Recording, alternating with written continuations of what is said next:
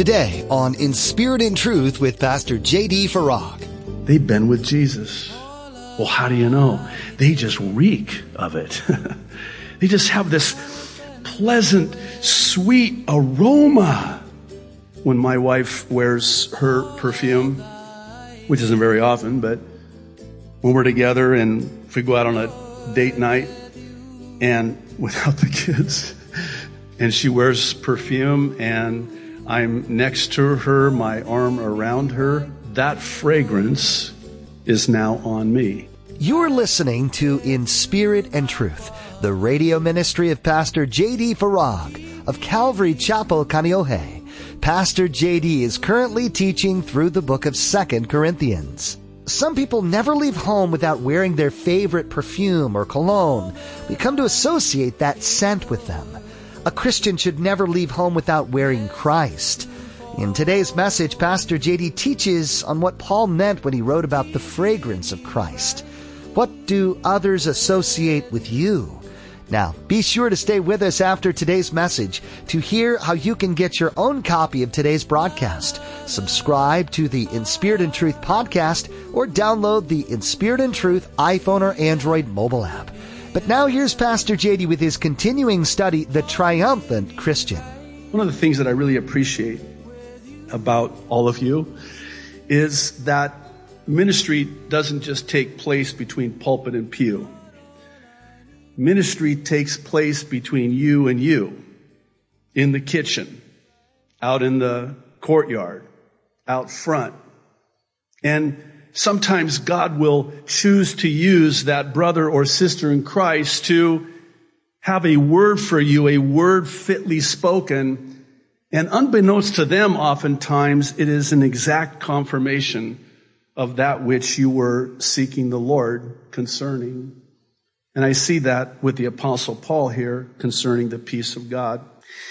One of the things I'm learning in my own walk with the Lord is that there's this paramount importance of not moving forward absent this prevailing peace. Something Oswald Chambers once said, when in doubt, don't. Just wait. Wait for the Lord. I'm learning, and sadly I have to learn many things the hard way, and I have the scars to prove it. But I'm learning how to obey that pause, that check that God gives. And God will give it when something just isn't quite right. He disrupts that peace. He disturbs that peace. And He does it really to protect us from ourselves, from making a very bad decision. I tell you, I've always regretted decisions I've made when I didn't obey that pause. And conversely, I've never regretted a decision that I made when I just obeyed it and realized that God had disturbed my peace because He wanted me to wait and He didn't want me to move forward and get ahead of Him. Well, this brings us to the third prong in our template, which is that of God's providence. Again, this has to be in concert with God's Word and God's peace. This is where you can get into a lot of trouble if you take any of these, especially God's providence, standalone. And by that I mean, if you just base your decisions on the providential circumstances without the Word of God or the peace of God, it's a pretty good chance you're going to make a decision that is outside of the will of God. These all work together, one with the other. There are those times when God will orchestrate the circumstances, choreograph the steps, if you will, and He does this to lead us through doors that He opens for us. I know you've experienced this in your life where God has closed a door here only to open up a better door over here. I've never had God close a door in my life without opening up not only another door, but in some cases an infinitely better door. Here's an example, and I use this example because this was a lesson the Lord taught me. We at one time were considering and thinking about and praying about buying the Agape shop in Kailua, where our church office was and actually still is. And God just closed the door. I mean, He didn't just close the door. With me, sometimes God has to slam it shut, lock it, all 10 locks, and destroy the keys to those locks in the lake of fire. Just so I won't go through that door, because there's just something about me. I am obstinate. Well, you know what I mean. I'm so obstinate and I'm so stubborn. I'm so tenacious, and sometimes it's to my own peril. So God slammed that door shut, only to open up another door at 47525 Kamehameha Highway. Wow, God. Thank you. Thank you. Early in my life, before I met my wife, I was praying. I was in a dating relationship with these Christians in the church, and we would, I would go out and I would pray, Lord, is this the one? Is this the one? Is this? I don't want to make it sound like I was, that didn't come out right, did it? Let me back up here a minute. And the Lord just closed the door on those relationships. And He did so to open up another door when in church I would meet my wife of 28 years this year. And by the way, young people, meeting your wife or husband, future, in church, that's a very good thing. That's a very good thing to meet them in church. That's a good place for them to be.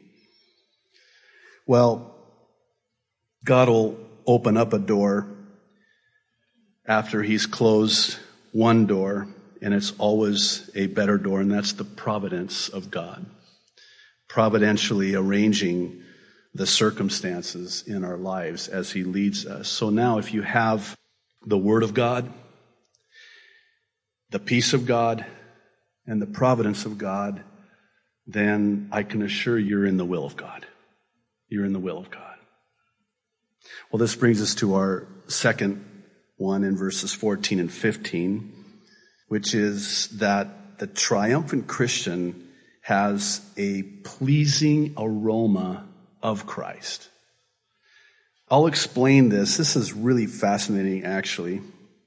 In verse 14, Paul thanks God who always leads us as Christ's captives, and he draws upon this triumphal procession as we spread his aroma everywhere. Now, you have to understand, in Corinth, in that day, almost 2,000 years ago, they would have known exactly what Paul was referring to. In verse 15, he says, "We are to God the pleasing aroma of Christ, both among those who are being saved and as well those who are perishing."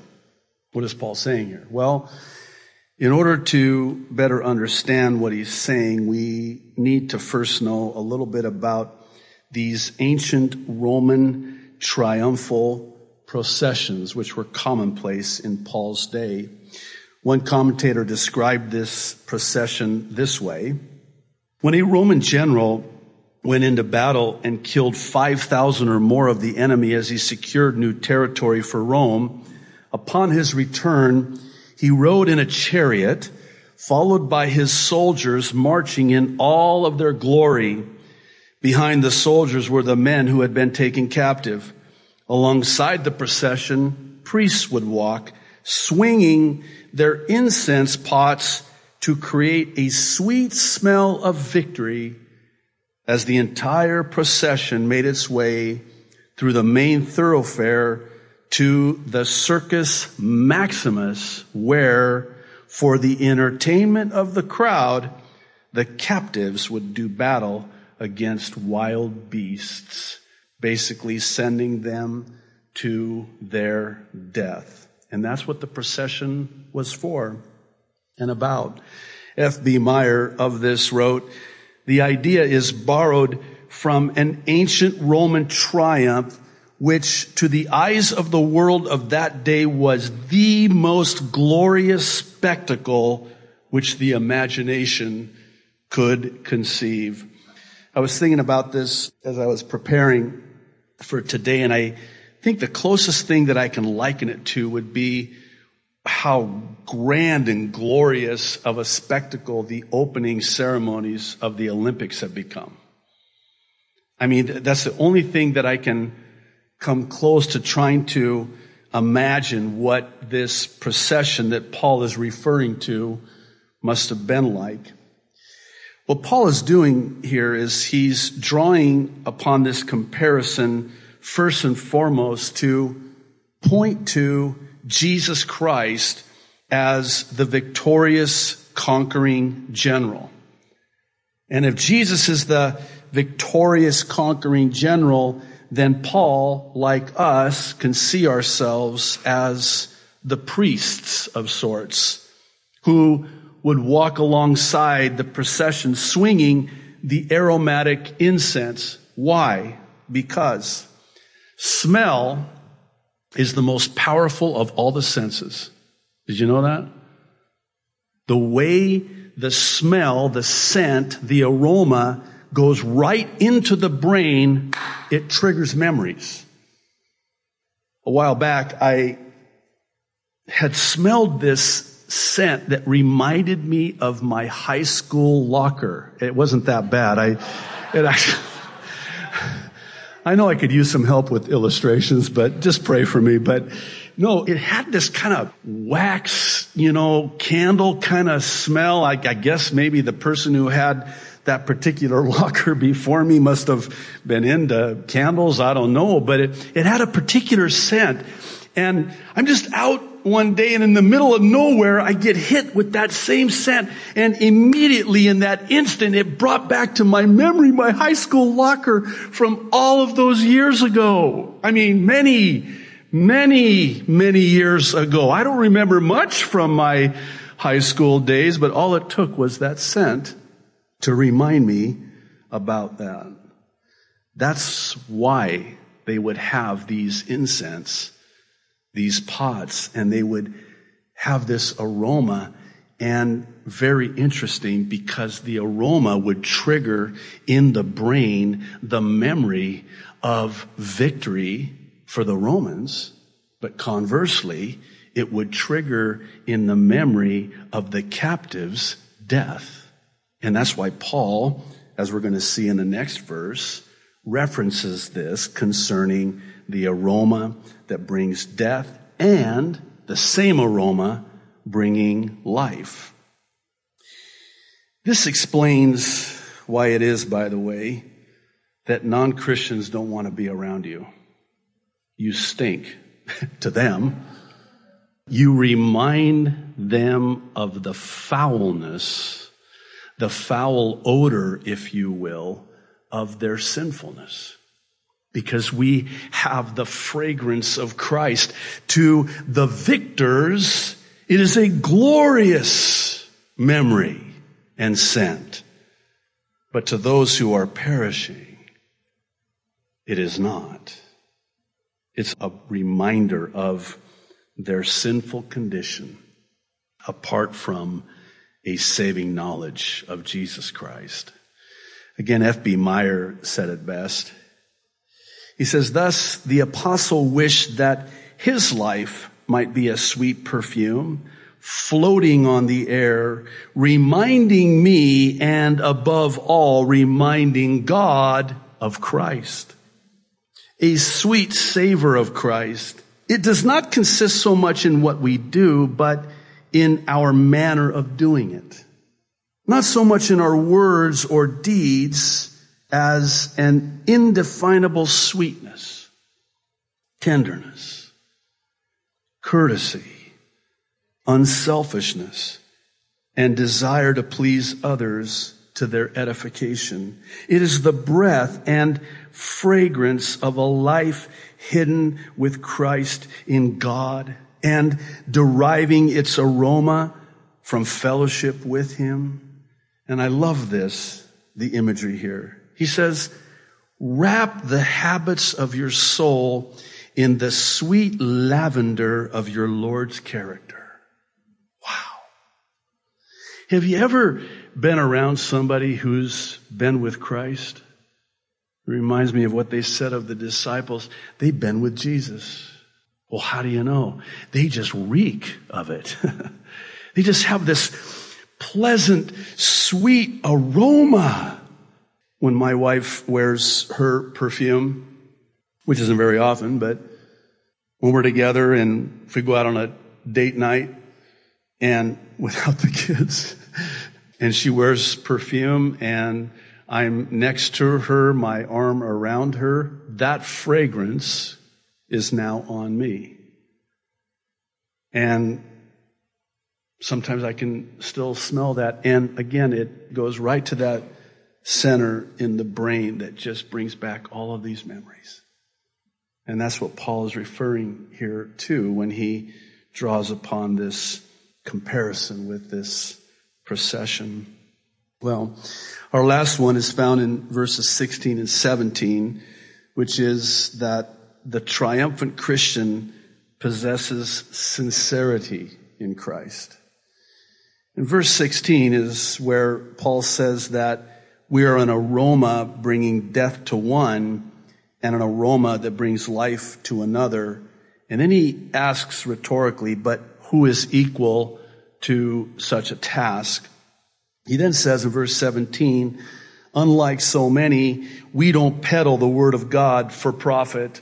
On the contrary, we speak with sincerity in Christ. If you were to ask me what I thought was one of the greatest characteristics of a Christian who's walking in victory, this would have to be it. Think about this.